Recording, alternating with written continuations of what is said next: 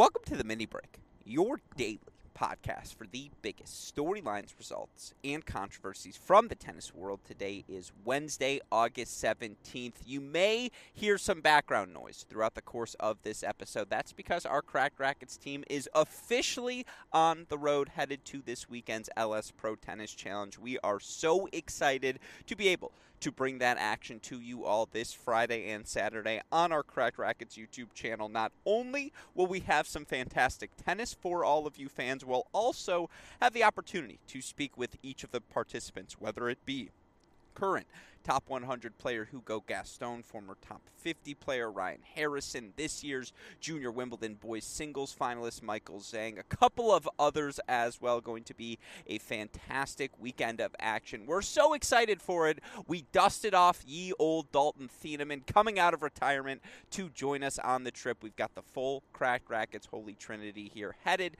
to the LS Pro Tennis Challenge. But of course, before that action begins this weekend, we've got a decent-sized event happening on the ATP WTA calendar this week. Of course, I'm referring to the 1,000 level action happening over in Cincinnati, technically Mason, Ohio. I know the Mason natives would want me to mention that fact. We, of course, have the Western and Southern Open taking place this week, one of the final big events before the 2022 U.S. Open begins. And, of course, our Cracked Racquets team had that opportunity to be on the grounds there Sunday through Tuesday, had the opportunity to speak with a bunch of the players competing in the action. If you missed any of those conversations, head on over to our Cracked Interviews podcast feed. We've got two from the presser segments for all of you listeners. I had the chance to sit down for about 5 minutes with just a plethora of ATP players. And again, if you haven't already checked those out, far better than hearing my voice, you can hear from the actual participants in this week's action talk about not only their successes so far, but where they're at on this 2022 calendar. So yes, a bit of a plug to start today's show, but really enjoyed being able to produce that content for all of you tennis fans. Know you're all going to enjoy those conversations. So head on over to the Cracked Interviews podcast feed to check them out. But enough with the plugs. The focus of this episode going to be bringing all of you listeners up to speed on this week's action happening in Mason, Ohio. What a jam-packed first few days of play, and certainly a 1,000 level event is always going to be chaotic. Those first few days of action, even when it's a top seed versus an unseeded player, that unseeded player at worst is like 32, 33 in the world. As such, the play always seems to deliver, and given where we're at right now in terms of perspective on the ATP WTA Tour, yes, we know on the men's side, Rafa, Djokovic, they're still the hegemony that dominates all Grand Slam events. On the women's side, Iga has been better than the rest of the field this year. There's no ifs, ands, or buts about it. That said, she's not playing her best tennis, and with all due respect to Simona Halep, has there been a definitive challenger to Iga Swiatek this season outside of Ashley Barty, who is obviously now retired? The answer to that question is probably no. As such, it feels like these two events, the men's, women's singles action, it's wide open this week in Cincinnati. And as all of us try to figure out who's going to be competing for that U.S. Open title, if Novak Djokovic isn't in the field on the men's side, is Rafa the definitive favorite? Or at this point of the calendar, is his body too beaten down? Might there be someone else who can emerge to challenge him? That's something we're looking for this week in Cincinnati. Again, on the women's side, I believe 3 of last week's 4 semifinalists in Canada already eliminated from the event. As such, is Iga going to remind all of us why she is the definitive world number one? Might there be an Annette Kontaveit and Ons Jabeur, the players who have been in the mix? Can they earn a definitive title run? Those were the sorts of things I was looking for through my first few days on the grounds at Cincinnati. And while I didn't have the opportunity to watch Wednesday's matches in person, I was certainly following them from afar. So what I want to do on this podcast as part 2 of our 2 Mini Break Wednesday here. That's what you do when you're on the road. Westoff and I are trying to find any excuse to avoid talking to one another. So I was like, let me record another podcast. Knock out an hour of this drive. Will be that much closer to the hotel. So on this show, going to get all of you listeners again back up to speed so that you feel ready for the next few days of tennis that unfold. Of course, the reason we're able to do that day in, day out here on this podcast is because of the support we get from all of you listeners, who we are immensely grateful for tolerating all the nonsense we put you through here at Cracked Racquets. And of course, we here at CR know it's our obligation to ensure you remain the most well-informed, best educated fans in the business the way we think best. To do that, provide you these daily podcasts. So obviously, we are immensely grateful. All of you continue to tune in. As such, we will continue to provide these shows for all of you. Of course, the other thing I want to give a massive shout out to is our friends at Tennis Point, who not only are showing their investment in the sport, let's try that again, their investment in the sport by investing in the game at the grassroots level, whether it be at the junior level where they're supporting tournaments across the country, their investment in the collegiate game, not just sponsoring the rankings, but helping to put on what was a very fun college showcase event in Cincinnati. And of course, how else does Tennis Point help the tennis community? By providing the best equipment at the lowest prices. You can find all of that gear at one location, tennis-point.com. You use our promo code CR15. Not only will they let them know we sent you there, but you get 15% off all sale items, free 2-day shipping on all orders exceeding $75. Best of all, a free can of Wilson Extra Duty tennis balls. Again, we are immensely grateful to Tennis Point, who is well aware of the necessity of providing a daily podcast to tennis fans so that you can keep caught up with all the action that unfolds. The least we can do is ask you to support them as well. Tennis-point.com. That promo code is CR15. With that said, let's talk about the tennis we've seen unfold in Cincinnati over the past few days. And if you listened to part one of this podcast, you heard me just horribly try to transition from a Manscaped ad to the WTA action that that happened in Cincinnati. The reason I bring that up, not to highlight my inability to work my way through these podcasts, but to point out the fact that if you are looking for more in-depth coverage of the women's side of the event, check out that earlier podcast on this edition of the show. I'm going to start out by focusing on the men's side, then we'll get into all of today, or day 3, Wednesday's action at the Western and Southern Open. And, with that in mind, the place I want to start on the men's side, it's tough. I wanted to start with the birthday boy, Jannik Sinner, who found his way somehow to the second round, of this event with a 3-set win over Thanasi Kokkinakis on Tuesday. Sinner follows that up with a comfortable straight-set victory over Kecmanovic here on Wednesday. But I just can't. I can't start with Jannik Sinner. I can't start with some of the top seeds we've seen compete. And I'm recording this podcast Wednesday, August 17th, 11:27 p.m. Again, shout out to this Cracked Racquets car. We made it 7 hours of heartful conversation. I should say a hearty 4-hour nap for me to start the ride, which I think everyone in the car was happy about. But certainly, you can hear Dalton in the background. My goal is to make, actually not Dalton laugh. I don't really care if he laughs, but if Westhoff laughs at least twice in this podcast, I know it's an all-time episode. So be on the lookout for me to try to force some jokes their way. That said, again, as much as I would love to start with a top seed like a Daniil Medvedev or, some of the other 3-set performances, and there have been a number of them through the first few days of action on the men's side, we have to start with Ben Shelton. And we talk about Ben Shelton a lot here at Cracked Racquets because I like to think we are the outlet you turn to for all of your college tennis coverage week in, week out throughout the course of the year. And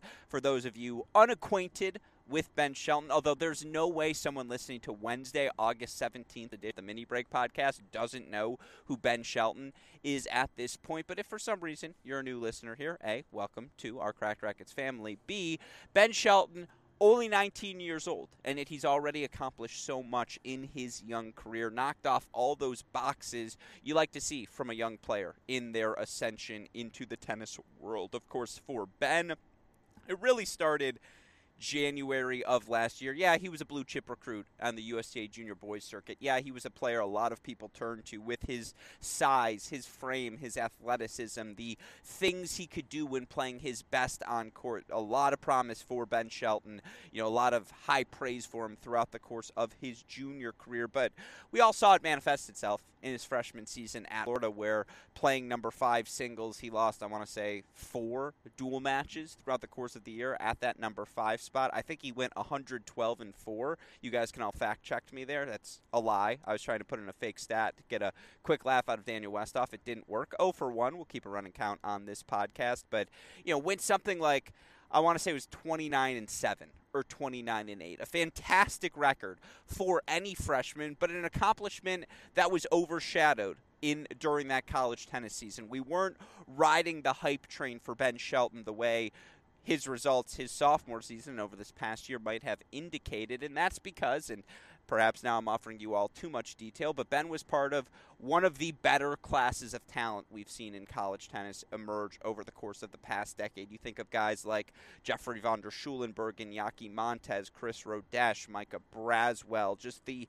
countless impressive and successful freshmen, last season sophomores you could find on rosters across the country. Ben, because he joined the national championship winning University of Florida, played 5 singles as a freshman. And 5 singles players aren't typically guys who you see make a jump the next season and make multiple challenger finals and reach third rounds of Western and Southern Opens and beat top 10 players in the world. Obviously, Ben has done that here at the Western and Southern Open. And again, this is what we've seen from Ben over the course of the past year, whether it was winning the Futures title in Champaign last summer, making the finals of the boys 18s at Kalamazoo, following that up by winning the College ITA All-American, being the number 1 player in the country, really from January to May throughout the course of this 2022 college tennis season, and then, of course, winning that NCAA National Championship in singles in May, ensuring himself a U.S. Open wild card. And the moment he won that national championship, all of us began thinking, all right, this guy's turning pro, right? It would be a crime for him to return to college tennis. Not because we don't want to see him there. How could we not enjoy watching Ben Shelton compete? But you just feel like for Ben, with how good he so clearly and visibly is, how much upside remains in his game, you just felt like it would be a crime to tennis to not unleash him onto the professional tennis world. And we said all year here at Cracked Rackets, Ben's going to play himself out of college tennis. That's the bet we were making, that Ben will be so highly ranked by the time this 2022 season ends that it will just be unavoidable for him to not, turn pro. He will have to do it. The rankings will necessitate it. In essentially 3 months of action, Ben Shelton has become the 3rd highest ranked teenager in the world. Let me say that again. In essentially 3 months of pro tennis action, because he wasn't playing pro events from January to May. He was competing with his Florida Gators. He pretty much started his full-time, pro summer at the end of that NCAA championship in May. Right off the bat, I want to say it was in Little Rock, makes the semifinals there at the challenger level. Subsequently, he's made challenger finals in Rome, in Indianapolis. He made the challenger final in Indianapolis, right, Dalton, or did he lose in the semifinals there? It was either finals or semifinals. You can fact check me. It was the finals. He lost to Ebing. Yeah, he lost to Kova in the semis. Good call by you, super producer. Not super producer, but in this moment, content producer, Dalton Thieneman. Semifinals, okay, of Indianapolis. But then last week, he made the finals in Chicago. And we talk all the time about the championship hangover. And I know this is the full genesis of the Ben Shelton career.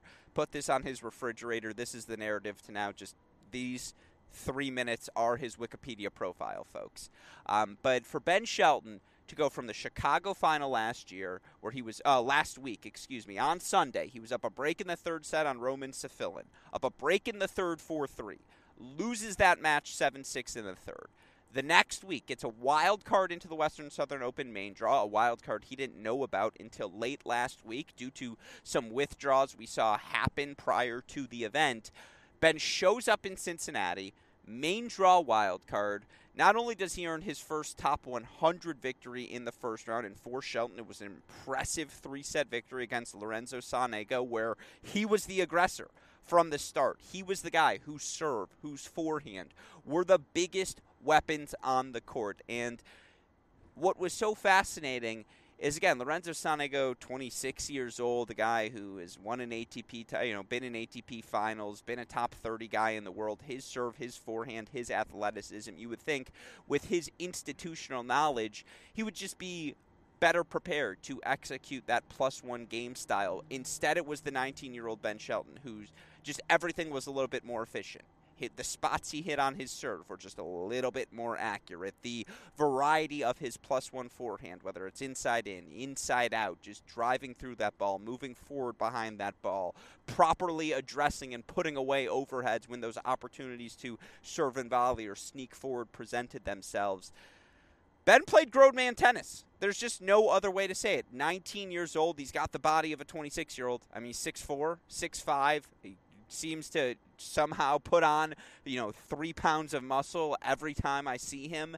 And just, you also feel like every time he hits the ball, he's fighting himself not to put on another 25% of power. That it just feels like there's another gear of racket speed, even with how impressive Ben is, that he still has that ability to hit. It's just immensely impressive. And of course, as well fought and as impressive, I'm going to keep turning to that word because I'm running out of words here to compliment Ben with. As impressive as he was against Sonego, today he cruised against Casper Ruud. Shelton, a 6-3, 6-3 victory over the French Open finalist to advance to his first third round at the 1,000 level on the ATP Tour. And you look for Ben Shelton, becomes the youngest player since Andy Roddick on the American side to earn a top 10 victory. Let me say that again. Youngest player since Andy Roddick as an American to earn a top 10 victory.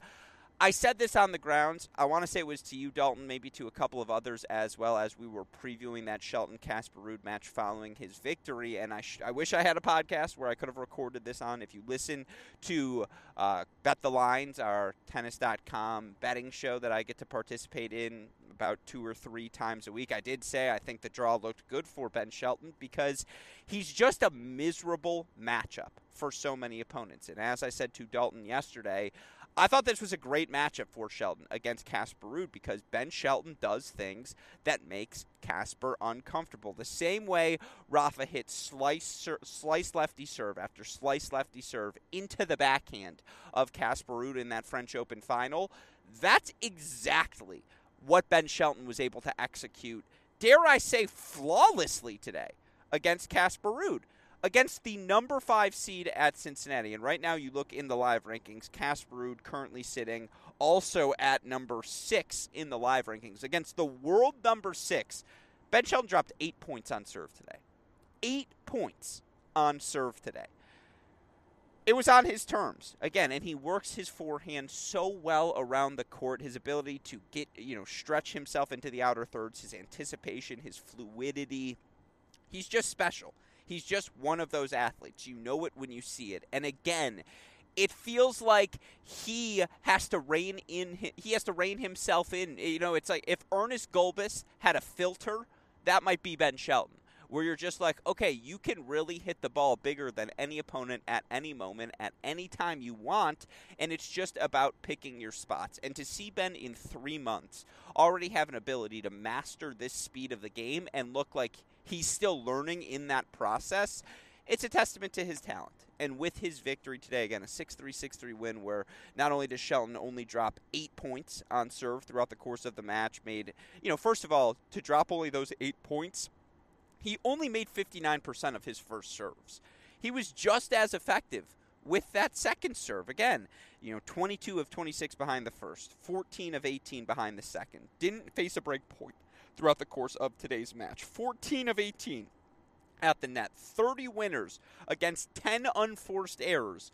Casper Ruud only made 6 unforced errors in this match, hit 15 winners against those 6. That's not a bad ratio there, +9, but it didn't matter because everything was on Ben's terms. He was the aggressor, and there is a big picture thing certainly here for Casper Ruud. Lefty's abilities to find his backhand early in the rally, particularly on faster surfaces. He just struggles in those matchups. I believe he's 0-3 against lefties on hard courts now here this season. But again, Ben didn't just beat him Ben dominated him. And you look for Shelton now with this victory. He's the third highest ranked teenager in the world. It's Carlos Alcaraz number 1, Holger Rune number 2, Ben Shelton number 3. Again, you look for Shelton up to number 171 in the live rankings. He's 12th right now in the next-gen points race. 12th in the race to the next-gen finals. That's on 3 months' play. Again, we all got excited about the Aslan Karatsev ride. That happened more gradually over 6-7 months on the Challenger to the ATP Tour. We got excited about, Iga Swiatek's precipitous rise, and yet still we got to see her play a year and a half of tour play before really exploding at the 2020 French Open. Shelton's done this in 3 months. 3 months, he's a top 200 player in the world. He has no points to defend from January to May in 2023. I love you, Ben. You know I love you. You know I'd also say this to your face. You're not coming back to college. He's just not. It would be a crime against tennis to not allow this man to go out on the pro tour and show his stuff. He is that good. He has those sorts of weapons. His game is ready. Physically, he's ready. Maturity-wise, again, the pace, the control, the command Shelton had against Casper today. And look, especially given the rain delays on day one, everyone was packed into the third set of his match against Lorenzo Sonego, and he was just ready for that crowd. He was ready to sign every autograph that was asked for after the match as well. And certainly it helps to have a dad who was a top pro on the tour as well to help offer you experience on what things have on how to best maneuver life as a professional player. But Ben Shelton's that guy. And, again, he is one of those talents. And here's a ludicrous take for you. If I were to ask you right now, 5 years from now, who's the highest ranked American? Is it Fritz? Is it Tiafoe? Is it Tommy Paul, Brooksby, Korda, Opelka? Or honest to God is the answer to that question now Ben Shelton? Is he the American who flashes the highest upside? For all of you who are riding the Martin Dahm Express, and I know there weren't many of you, but some of you might have been riding that Martin Dahm Express. I don't know how you can't ride the Ben Shelton Express. You all got a little scared because he went to college, and I get that. We're trying to break that stigma here at Cracked Racquets. We'll continue to work towards universal college tennis acceptance. I think that happens before universal health care. If you're asking me as a betting man, I'd say college tennis acceptance before health care. But we're going to get there. And certainly for Ben Shelton tomorrow, not only is it a battle of lefties, it's a battle of lefties who are former number 1 college tennis players in the country, as he is taking on Cam Norrie. Iron Lung Cam. That's what we got to start calling him. And I read an article today that said Cam Norrie has lungs that are 1.75 times the average size of human lungs, and how he, after learning that, he's turned that to his advantage and made himself a cardio fiend, and certainly his results seem to indicate as much as Norrie. 2 3-set victories on his way to the round of 16 here in Cincinnati. Norrie 7-6-4, 6-6-4 was a marathon match against Holger Rune. Similarly, another 3-set marathon, 3-6-6, 3-6-4 over fellow countryman Andy Murray. Norrie just doesn't make mistakes. He's the epitome of efficiency. I honestly think the best version of a Jensen Brooksby someday is probably a slightly less souped-up version of Cam Norrie, a guy who just is always making the right, the high percentage play, a guy who's always making the right decision out on court.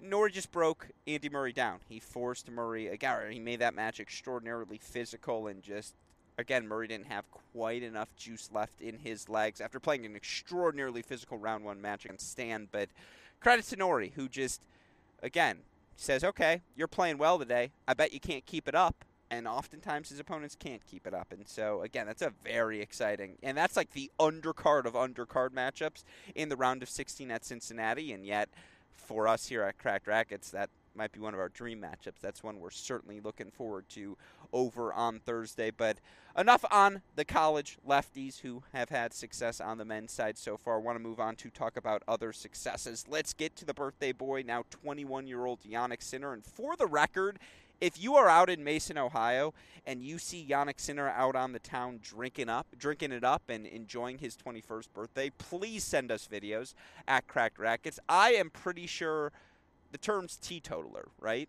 Someone who doesn't drink booze, you're a teetotaler. I think that's the the historical reference. If I told you Jannik Sinner has never had a sip of alcohol, that he's just married to the game, that his idea of a luxurious drink is going whole milk instead of 2% in his chocolate milk, like, I feel like that's the profile of a Jannik Sinner. Doesn't help that he's a ginger. Doesn't help to have those freckles. Only adds to your innocence quota. Quota, that's not a word. Quota, but leave it in. Super producer Daniel Westhoff. All of that said, he's becoming a man out there on court. There's no doubt about it. And for Jannik Sinner, it's a little baptism by fire, as Sinner, was down break points 3-4, third set, 30-40, comes up with a big +1 and executes on a volley, something he doesn't always do comfortably, to fight off the break point. Ultimately, two big +1s. He finds himself holding 4-4 all, and ultimately earns a 7-6 in the third victory over the cock Thanasi Kokkinakis. Look, Thanasi, who I heard there's some disagreement or dispute now. Is it Thanasi? Is it Thanasi? We'll have to have the opportunity to ask him at some point to get that decisive answer. But certainly Kokkinakis plays grown man tennis. When he steps into his forehand, when he gets his legs, his weight, his momentum behind a shot, you're just in trouble as his opponent. And even Jannik Sinner was feeling the weight of that ball throughout the course of their first round match. Sinner was also serving like poop. I mean, he was under 50% for the first serve percentage for the first 2.5 sets of the match. And, finally, as the match progressed, seemed to finally find his rhythm in the third. But, man, Sinner just competes. And, last year and early in the season, I made the point, and we've talked about this before, dating back to that Tiafoe match in Vienna, where it felt like, Sinner started to feel consciously like, I need to be a little bit more energetic. I need to be a little bit more positive, a little bit more vocal, a little bit more outwardly emotional on court.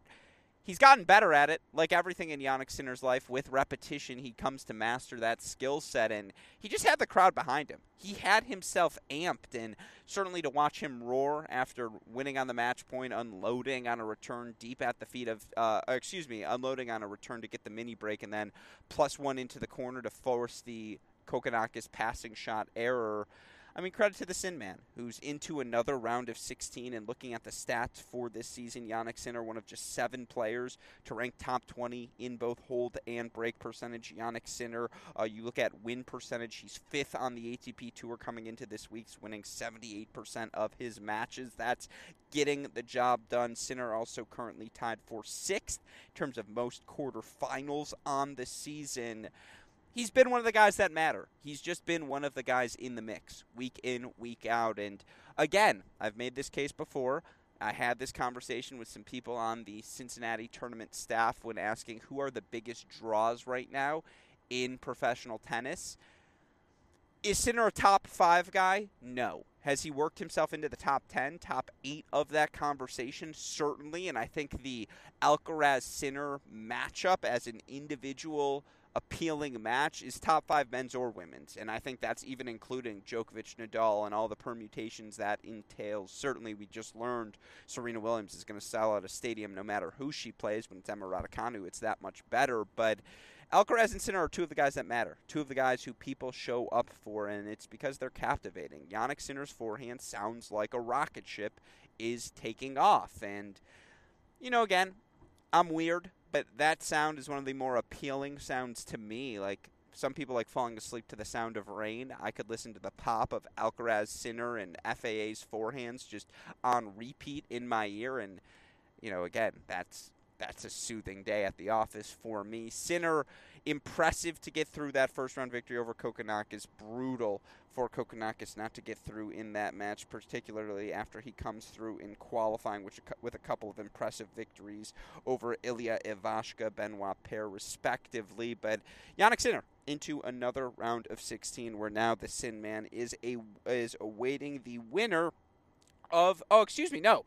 We get a rivalry du jour. Let's go. Felix Auger-Aliassime taking on Jannik Sinner. FAA 1-0 in his career against Sinner. Felix getting to the third round via a dominant straight set victory over Alex de Minaur. And yeah, Felix was awful in his loss against Casper Ruud last week, but it's just a stark reminder. When Felix is landing the serve, the +1 forehand, it's better than Berrettini. It's just elite. And it's just the physicality that follows behind it. The fact that he can drive through his backhand as well, do all of these little things so extraordinarily well. I mean, Felix, again, dominant today. The pace of his forehand, the heaviness of that ball more than anything else. Just there wasn't much de Minaur could do on his forehand wing short of finding himself 12 feet behind the baseline and playing defense. And just when you find yourself in that court position against Felix, you've already lost. So credit to Felix. He looked very good in his opening round. Now just hopefully you don't get the same sort of brain fart, I should say, as we saw for him last week in his quarterfinal match against Casper Ruud. Sinner, Felix, popcorn sort of match. Very much looking forward to it at the Western and Southern Open. As we go through the rest of the draw, let's talk about who's impressed, who hasn't so far on the men's side. A little rapid fire here as we try to set the scene for, of course, the remainder of the action. You look at top seed Daniil Medvedev. It was fine. I mean, did he play with his food a little bit before eating it? Of course he did. But that's typical Daniil Medvedev. Was up a double break in set number one, kind of, mixed in some drop shots, a couple jumping backhands, the serve and volley, the things that make you scratch your head, but certainly stay in your seat whenever you watch him play. But ultimately, 4-5, he advances over Botic, Van de Sande, and, credit to Botic. His forehand's gotten a little bit bigger. And, again, I say this to all of you listeners all the time. Botic, born October 4th, 1995, 2 days before me. As such, I feel like we got a tie between the two of us. It also makes me feel like I have 2 days of time to get my life together before it's like, well, Botic's already top 50 in the world. It's like, yeah, but he's 2 days older than me, so I still got a little bit of time. That said, I thought he did a good job just the physicality he plays with is really the term that comes to mind. He's going to make you work. He's going to make you beat you. And, again, Medvedev's it's strength on strength, and so certainly Medvedev was able to withstand that, ultimately get through in straights, but that was a fun match, and credit to BVDZ. Best name on tour, and, very, very different sort of game. I'm not going to say unique because that word gets overused, and I think Medvedev's just the better version of Botic, but a shot maker who does it in a variety of ways. Still, Medvedev right now, according to Tennis Abstract, 15.1% chance of winning the tournament. That's second highest odds behind Carlos Alcaraz, who, I mean, look, I know my mom listens to all of these podcasts. I don't think this is the way she would want to find out this information. I've fallen in love, and it's with the Carlos Alcaraz forehand. Watching it in person, how round the backswing is, the contact point, the racket speed he generates, the shape of the ball coming off of his racket, how every time you're like, that ball's going through the back fence, that ball might take off an eye of someone in the front row, and then it just drops in, past the service line. I'm in love. I really am in love. Like, I get it now. And, of course, on TV, that ball already looks spectacular. In person, it's just breathtaking. And Mackey played really well yesterday. And Mackey's the sort of top-tier athlete, the sort of guy who wants his opponent to give him topspin to work with. He can play a little bit flatter, just drive through the ball. There were times when Mackey played extraordinary aggressive tennis. It just doesn't matter because Carlos is going to track down your approach shot. He's going to dip the +1 a pass at your feet. He's going to track down that second pass, blitz it by you. When you give him even a split second on the forehand, you've lost the point because he can go inside out with the first ball, and then you're paralyzed. Is he going inside out again? Is he hitting the drop shot? Is he hitting the short angle? What is he going to be doing throughout the course of the match? You're just always on your heels. The backhand, again, the drive he's able to produce on it. It's fascinating. One of my takeaways being in person, a bit of a tangent here, backhands are just flatter than you expect them to be. And, again, it's not as though these guys have a lot of time at the baseline. And another conversation I was having with Dalton Thieneman and talking with Jamie McDonald as well, our friend here at Cracked Rackets, about my reflections. Watching all of these matches in person, I just never understand how any of these players lose. Because you just watch them play and you're like, you are so good at tennis. How does someone beat you at this sport? And, that's takeaway number one. Takeaway number two, I'm always confident every ball is sailing past the baseline and still somehow it drops in. That's a testament to the racket speed, the contact points, the strings, etc. Again, part three of that argument is just backhands look a little bit flatter than you would expect. A lot of them are absorb, redirect, short, compact backswings that are going for depth and timing more than, pace and action on the ball. And everything Carlos Alcaraz does has action on it. And just, again, the contact point is special. Do I think he should be favored over Daniil Medvedev via the percentages? No, I do not, particularly when Felix, Jannik Sinner, and Rafa are all on Alcaraz, not Medvedev's side of the draw. But, Alcaraz coming into this week in Cincinnati, second on the tour in win percentage. He's won 84% of his matches this year. That's prime Nadal, prime Djokovic, prime Federer levels of success. And he's 19 years old. And hot take here for all of you listeners, better slow down wherever you're driving. Carlos Alcaraz is really good at tennis, and watching him in person just confirmed all of those takes. So Alcaraz into round number 3, where he will take on Marin Cilic. Good wins for Cilic to advance in this tournament thus far. 3-3 over Munar. 3-set victory for him over Emil Rusevori, who I'm just all in on. And I'm not going to do another Rusevori segment for all of you listeners because God knows you've heard it enough throughout the course of this year. But when we look back at things we got right, things we got wrong, I thought Kenin was going to have a bounce-back season. I was wrong about that. I did think both Miomir Kecmanovic as well as Emil Rusevori were going to be two of the low-key breakout stars who just get themselves in that conversation in the, Hubie Hurkacs to Karen Khachanov tier of player, and they both definitively have this season. And that said, look, I'm not going to waste time analyzing Marin Cilic because it's not 2007. But when he serves well, when he plays big, he's good enough, as we saw earlier this season, to make the semifinals of a Grand Slam. And he's playing well this week in Cincinnati. Certainly he advances now to the round of 16. And just to sort of rapid fire again, where do things stand in the men's draw before we move on to the day 3, whatever day we want to call it, women's results? You look at quarter number 1 in the draw, that Daniil Medvedev quarter of the draw. The top seed now going to face Denis Shapovalov. Shapovalov had won one total match that first round of Wimbledon, one total match since beating Nadal in Rome on the clay, or wherever it was, Madrid, earlier this season. He's now won 2 matches in a single event, beats Dimitrov in 3 sets, an erratic but I guess impressive 3-set victory over Tommy Paul here in round number 2. And, again, you look for Shapovalov in this match. Just for both of these guys, it was impressive. There's no ifs, ands, or buts about it. Certainly, you look for Tommy. Both of these guys over the -10 ratio in terms of winners versus unforced errors. And yet, again, all Shapovalov has to do is really get hot for a second, and if he is able to get hot, then he's rocking and rolling. And, again, he just as quickly as he can lose 11 points, he can win 12 points consecutively as well, and just had a little bit more juice down the home stretch of that match. 3-6, 6-4, 6-3 over Tommy Paul. There was certainly fine feats of athleticism, albeit erratic play. If you're Tommy, you're up a set in 4-1. Got to close that bad boy out. And certainly, I think we're all feeling confident about TP. I would say he's a top 20 guy, if not maybe even top 15 heading into New York. And again, 4 quarterfinals in his last 7 events. One of the other ones was a round of 16 at Wimbledon. The stats, the eye test, all these things would indicate as much. That said, good win for Shapovalov. It's going to be fun to watch he and Medvedev face off, as Shapovalov, 2-2 in his career against Daniil Medvedev, has the sort of weapons to certainly give Medvedev troubles throughout the course of that match. Of course, also in that section, how about this section? Again, a next-gen wet dream, dare I say. Daniil Medvedev versus Denis Shapovalov. Andrei Rublev versus Taylor Fritz. Come on now.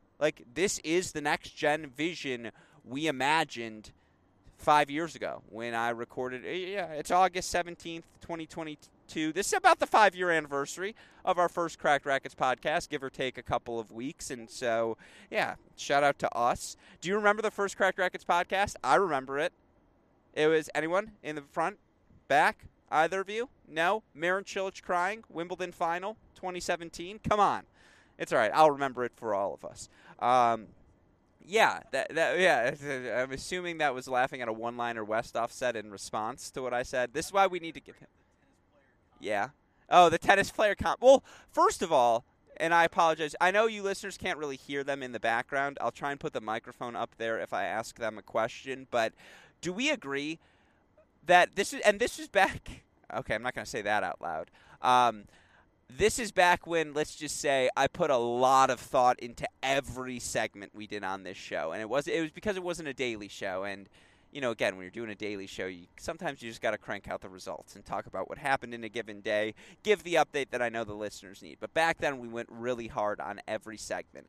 And honest to God, as a gift to the listeners, DT, and give me a thumbs up if you think this is a good idea, we should replay the Combine, Federer, Djokovic, Nadal, Murray, who was the best at each of those three at the various things, whether it was who would score highest on the ACT, who would do the best in the 40-yard dash, who would win the Bachelor.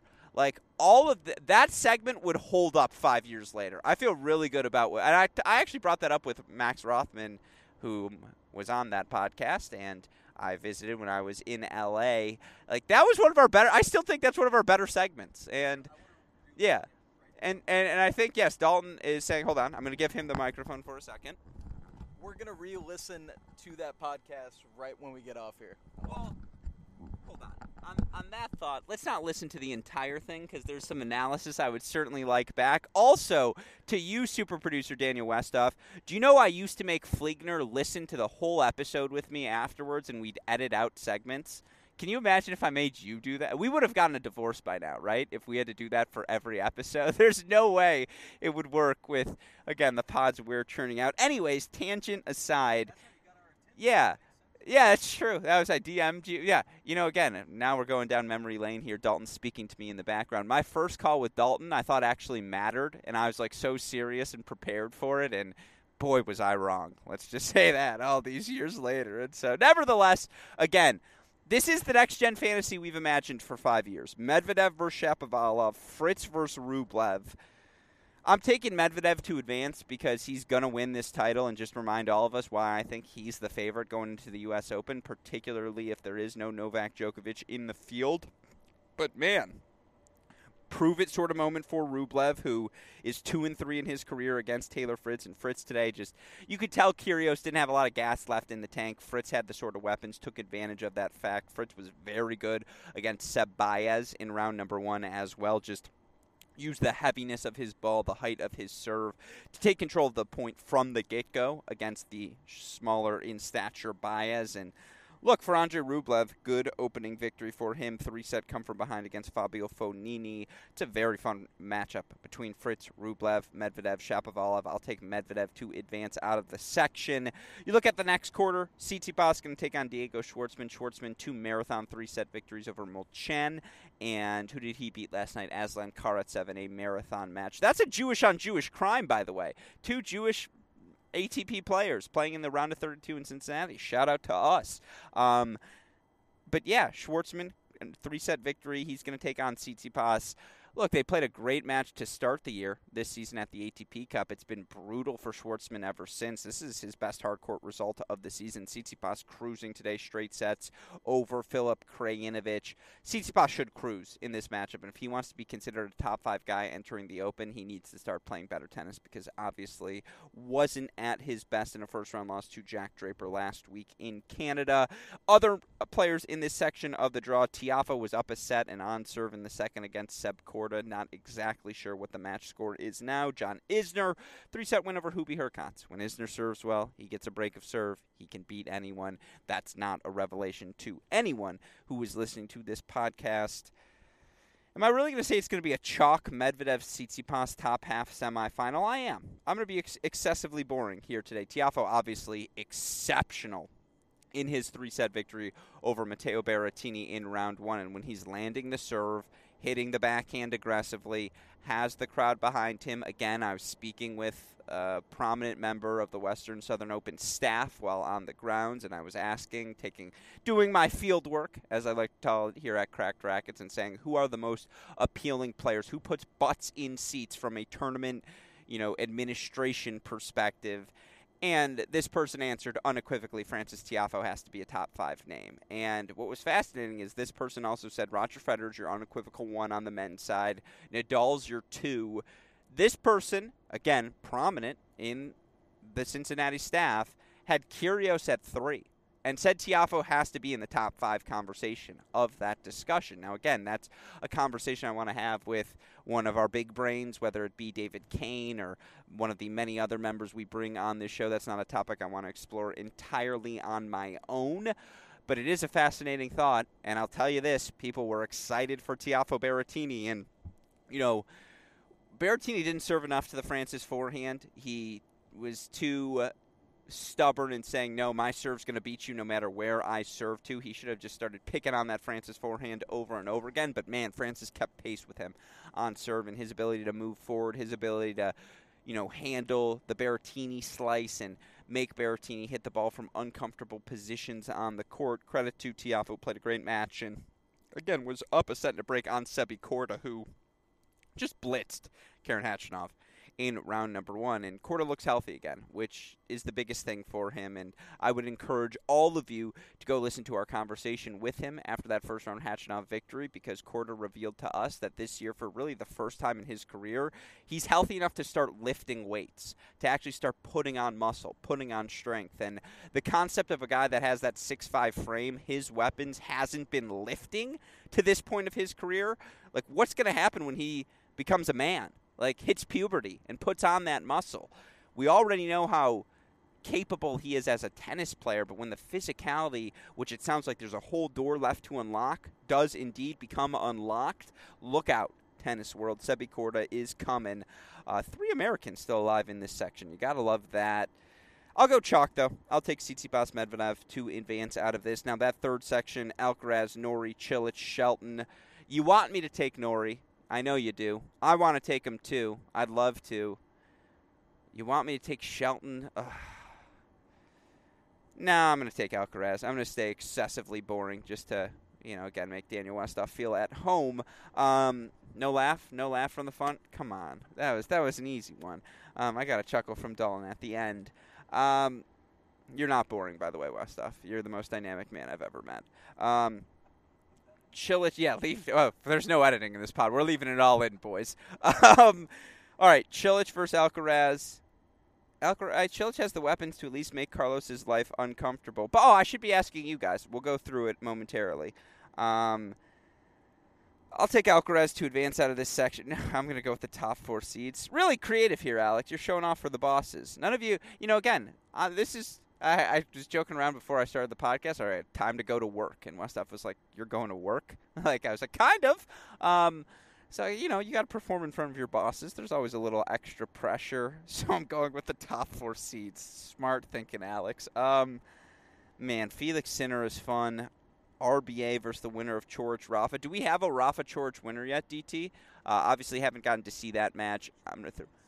Coric wins 6-3 in the third. Well, then people must go listen to our Cracked Interviews conversation with Borna Coric talking about his comeback. Now, it was very clear to me, and this is one of the rumors from the grounds, that Rafa very much considered pulling the ripcord and not playing this U.S. Open because he didn't feel he was healthy enough, prepared enough to enter the event. So I'm not reading too much into this. Rafa still has 10 more days to prepare for the U.S. Open, but Borna Coric is back, and you can tell the physicality is back. He looks comfortable on the backhand. He's landing the serve at a higher percentage, and more importantly, he's having more success behind his first serve because he's just more comfortable playing the +1 ball. The ground, the little steps, the footwork is back. I mean, his backhand's always been special. He's got version 7.0 of his forehand going on right now as well. I'm all in on the return of Borna Coric. Great to see him get the victory. Obviously disappointing for Rafa. And I still have to watch that match, so I owe all of you a descriptor on that. On tomorrow's podcast, I'll talk about Rafa's match. I'll talk about the 2 Toronto finals because I do want to talk PCB over Hubie as well as Halep over Beatrice Haddad-Maia, because those matches were exceptional. But, all right, good. I don't have to pick the top 4 seeds. I'm going to go with Sinner. Give me Sinner versus Alcaraz, Tsitsipas versus Medvedev. That would be a fantastic weekend of action in Cincinnati and the perfect complement to our LS Pro Tennis Challenge, which, again, starts this Friday and Saturday on our Cracked Rackets YouTube channel. Now, with that said, I'll take Medvedev to win the title. I'll take him to knock out the Sin Man in the final. Dalton, you have a prediction for me? You just want a name you want to throw out there for the listeners that I can let them know who you're picking? Westhoff, same deal as well. If you've got a name out there you want to pick, just feel free to fire it to the fans. I know they all want to know, who does Daniel Westhoff think is going to win? Yeah. Oh, I hope all of you listeners heard that answer. We're going to have to get you mic'd up on these road trips now. I think it would be way more fun if we interact with one another. Yeah, his first answer was who's even playing. I honestly thought you were going to pick Shelton slam dunk. I thought there was no way you were not picking Ben because who was it? Oh, my God. I forget who we were talking about, Westhoff. That one time you were like, hey, how's this play? Like, I know this player's doing well because I've heard his name a bunch on the show of late. Oh, I forget who that was. It was like, yeah. That's funny. Oh, okay. Dalton, if you didn't hear that, is taking Taylor Fritz to win his second ATP Masters 1000. Says he. Can I make a joke? Do you think Hannah's going to listen to minute 49 of the Mini Break podcast? Hannah, his lovely fiance, now wife. Excuse me. It's been a while. Now wife. Who is truly still in the honeymoon phase. That's funny. Yeah, I was going to say Dalton picking Taylor Fritz as he is also an aspiring father. But, yeah, that joke was just for us here in this car. No, you look for, again, you know who will hear that? Oh, my God. This is just for her now. Yeah, and she's going to text me 100% and be like, oh, my God, are they pregnant? And I'm going to be like, no, it was just a joke. I was like, I'm still their child. Come on. Yeah, they got to, if they need a dependent, they just file me or Westhoff. Anyways. Medvedev wins the title. He'll knock out Sinner in the final. That's my prediction for Cincinnati on the men's side. Now, to quickly wrap this show, because 50 straight minutes of silence in this car, I want to let Daniel Westhoff get back to are we going Murder Podcast or Big Brother Podcast after this? We'll have to decide as a car, and maybe we'll take some requests moving forward. Or I really just should start giving you hour-long updates. You know what? That's my promise to all of you listeners. When Westhoff and I drive to Cleveland, we'll give you an update in the video every hour. We'll do a minute and a half, and in the hours that I'm sleeping, Westhoff, just take a video of me and then your face and then me again and then your face, and that can be our brief updates for those hours. But we'll have some fun on that car ride home to plan accordingly, because I got to get super producer Daniel Westhoff as well as Dalton Thieneman into the mix. That said, also in the mix, obviously, the women's action happening over in Cincinnati. We already talked about the first 2 days of play, so I can focus now on just Wednesday's matches. It's transitioned to Thursday here on my clock. What stood out? Had a wave of withdraws. Certainly Veronika Kudermetova, 8th advancement by withdrawal on the season. Now, Kudermetova is also top 5 in total quarterfinals on the year. She's made 8 total quarterfinals this season. That's tied for 3rd with Halep and Bencic. Again, 8 advancements by withdrawals certainly help you in that fact, but she's followed up a lot of those withdrawals with victories. And I said this on our earlier podcast. You can go hear me predict it. I said I would be shocked if Simona Halep won the match, and I said I'm pounding Kudermetova as an underdog because I was at Halep-Potapova yesterday, and when I say Halep had nothing left in the tank, nothing left in the tank at the end of that match. As such, she justifiably pulls the ripcord. Going to get some rest before the action starts in New York. As such, another round 3 for Veronika Kudermetova, who will now advance to face the winner of Paula Badosa and Alia Tomljanovic, your night match on Wednesday, and it's starting late over in Cincinnati. Just, again, quickly updates. Iga Swiatek didn't play great. The serve was a bit erratic. The forehand sprayed, but 4-5 victory rode that physicality, and boy, did she need it. Some exceptional tennis against Sloane Stephens. I thought Sloane played really well this week in Cleveland. The dominant win over Cornet, the competitive match over Swiatek.